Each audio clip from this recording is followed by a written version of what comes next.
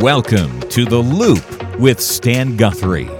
As an author and communicator, Stan offers a critical and often humorous look at the day's issues, all from a distinctly Christian perspective.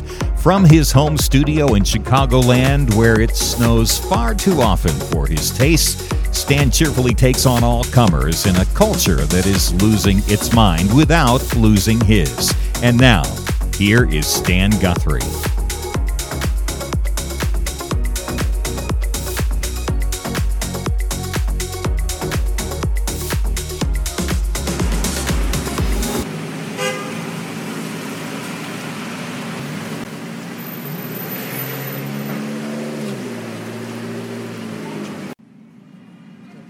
I'm a big fan of the Jewish people, and I'm a big fan of Jewish evangelism, and some people might say that's contradictory, but I try to hold them in tension. And one of my favorite public intellectuals is Dennis Prager, who is a self-proclaimed expert in Judaism and the Hebrew Scriptures. He's written something called the Rational Bible. He's been discussing the book of Exodus with Jordan Peterson, the famous Canadian psychologist. He's said a couple of things on the radio and in podcasts that really caught my attention, and I would like to push back a little bit. Now, I'm not going to tell Dennis Prager, who's one of the smartest guys around, what to think about Judaism, but several of the things that he said impinged on my understanding of Christianity, and I think he's misunderstood us at a couple of points. So I'd like to weigh in on some of the topics that he talked about, namely unconditional love and adultery. We'll start with this statement about unconditional love that he said while talking with Jordan Peterson about the book of Exodus.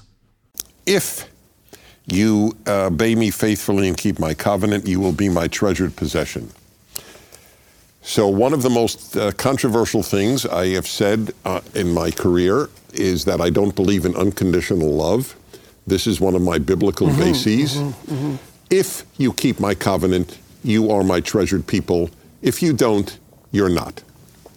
Right. That's conditional. Yeah. Well, you know, one of the things we could investigate on that front is whether or not love in any real sense can be unconditional.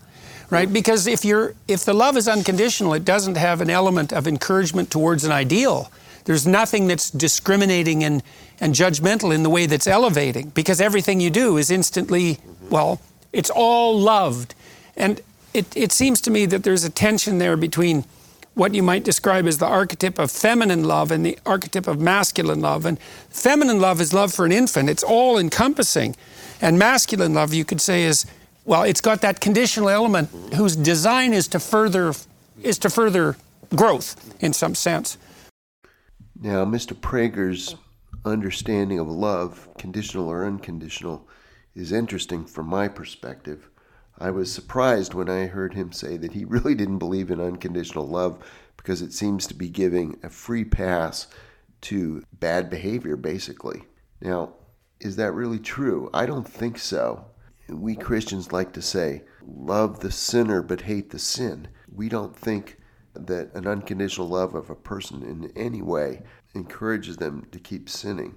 Rather, the unconditional love helps us to keep loving even when someone's unlovable. And isn't that what God did with us in sending his son to die for sinners? You know, he didn't wait for us to be better before sending us the solution for our lostness. He sent Jesus so that whoever believes in him would not perish but have eternal life. And of course, I think that Judaism, and specifically the Old Testament itself, teaches the unconditional love of God for his people. Certainly, Prager is right that God says repeatedly throughout the Old Testament, if you will do these things, I will be your God and you will be my people. And if you don't do these things, I will punish you, I will throw you out of the land, and you will be disciplined. So where do I get my thought that even in the Old Testament, God's love is unconditional? Well, we can certainly look at a Jewish rabbi, a Pharisee named Paul, who said in the book of Romans that Jacob and Esau illustrate this principle. He said, before either one had done anything good or bad, Jacob he loved and Esau he hated or didn't choose. And so God's love wasn't a matter of who did right and who did wrong. He chose them before they had ever done anything good or bad. And certainly we can see in the history of Israel, yes, God did throw the Jewish people out of the land for their idolatry and holding on to their sins. You know, if you read the prophets, you hear God pleading with them over and over to forsake their sins and cling to Him and come to Him with a new heart and do the things that He's commanded them to do. And they didn't, and He threw them out. So does that prove Prager's point? Well, not quite. The fact is, even after He threw them out of the land, He promised in those same prophets that He would bring them back. And there were no conditions, no strings attached to that. It was purely because of His love and for His own glory. He brought the Jewish people back into the land. And as Paul says also in the book of Romans, the gifts and callings of God are irrevocable. God will save His people. And that goes for all of us. None of us deserves His love, but He continues to woo us and to call us and to change our hearts because we can't change our hearts and do right and love Him on our own. So I think both Testaments, the New and the Old, or the Hebrew Scriptures and the New Testament, speak about God's unconditional love. And let's just look at it for a minute from a relational perspective. Prager has talked about having conditional love even at the level of his own marriage. Now, I can tell you that, yes, every husband, every wife wants their spouse to be perfect or to be a really good person. But if you hold out your love based on whether they meet your standards or not, you're not going to have much of a marriage at all. The fact is, we all fall short, and we all need forgiveness and unconditional love, even when we screw up. And think about how unhealthy it is for someone to say, I'll love you, but only if you do this kind of thing for me. Imagine a parent saying that to a child. What kind of security will that child have? I don't doubt that Dennis Prager is a good husband, a good father, yet the way he says this seems to make it a love that is very conditional. And that's not what I want in my marriage. That's not what I want from my God, because I know without His help, I am a lost sinner and really a bad person at times with my children, with my wife, and I need that security of unconditional love. Another point of contention that I have with Mr. Prager is his idea that while the Old Testament prohibits adultery as the physical act alone, Jesus in the New Testament talks about lust in the heart being the first step in adultery. And Prager is very clear that he doesn't believe in that. Let's hear what he says there. Obviously, Christianity and Judaism are not identical religions. And we have no equivalent that if you look upon another woman with lust, it's as if you have committed adultery with your heart. There's only one way to commit adultery in Judaism, and it's with a different organ. And I'm not being cute. I'm being very realistic. Looking with lust is not a sin in Judaism. Now, that's pretty funny what he says, but it really is downplaying the obvious connection between lust, which is a thought, and adultery, which is a physical and emotional and spiritual act. That seems like a pretty artificial distinction, and let's face it, no one has ever committed adultery without it first happening in his or her mind.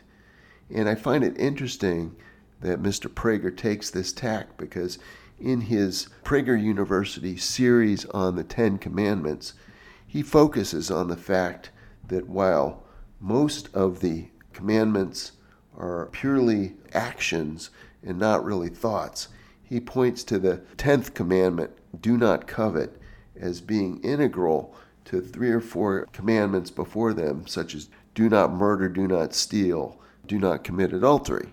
Because when we covet something, we're wanting something that doesn't belong to us. if we covet it, it will eventually lead us to wanting to take it, which is something that Prager himself would disapprove of. So his distinction is pretty artificial in my mind. And Jesus' statement that anyone who looks with lust on a woman commits adultery with her, he's saying that that lustful thought will lead to the sin of adultery. And so you are guilty before God, not just for the ultimate act of adultery, the physical act that Prager refers to. You're accountable to God for that very thought. And if you're wise, you're going to nip it in the bud, and you're not going to allow that thought to fester and grow and lead you to adultery, which is a great loss.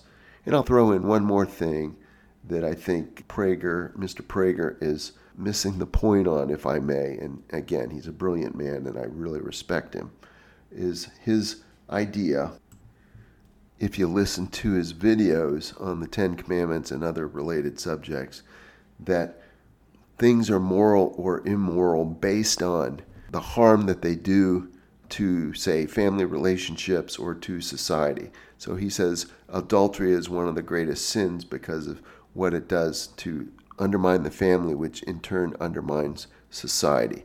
Now that's all well and good, and I completely agree with that. But it seems to me that he is missing the fact that every sin is not just a sin against society, against our fellow human beings, but it's a sin against God himself. And we've been created in the image of God, and therefore when we sin, it's a great affront, it's a great waste, it's a great catastrophe of moral proportions when we do that.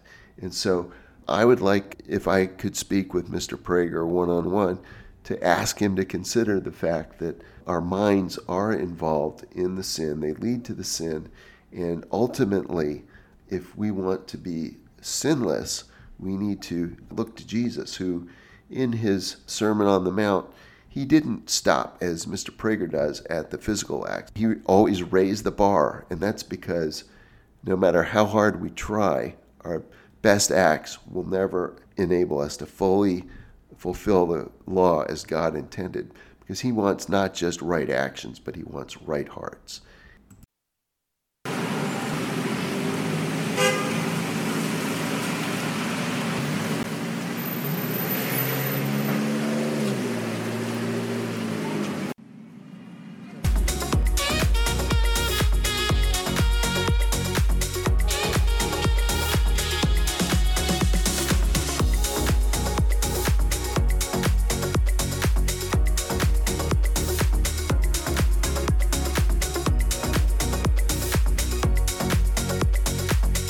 Thank you for listening. We'll see you next time on The Loop with Stan Guthrie.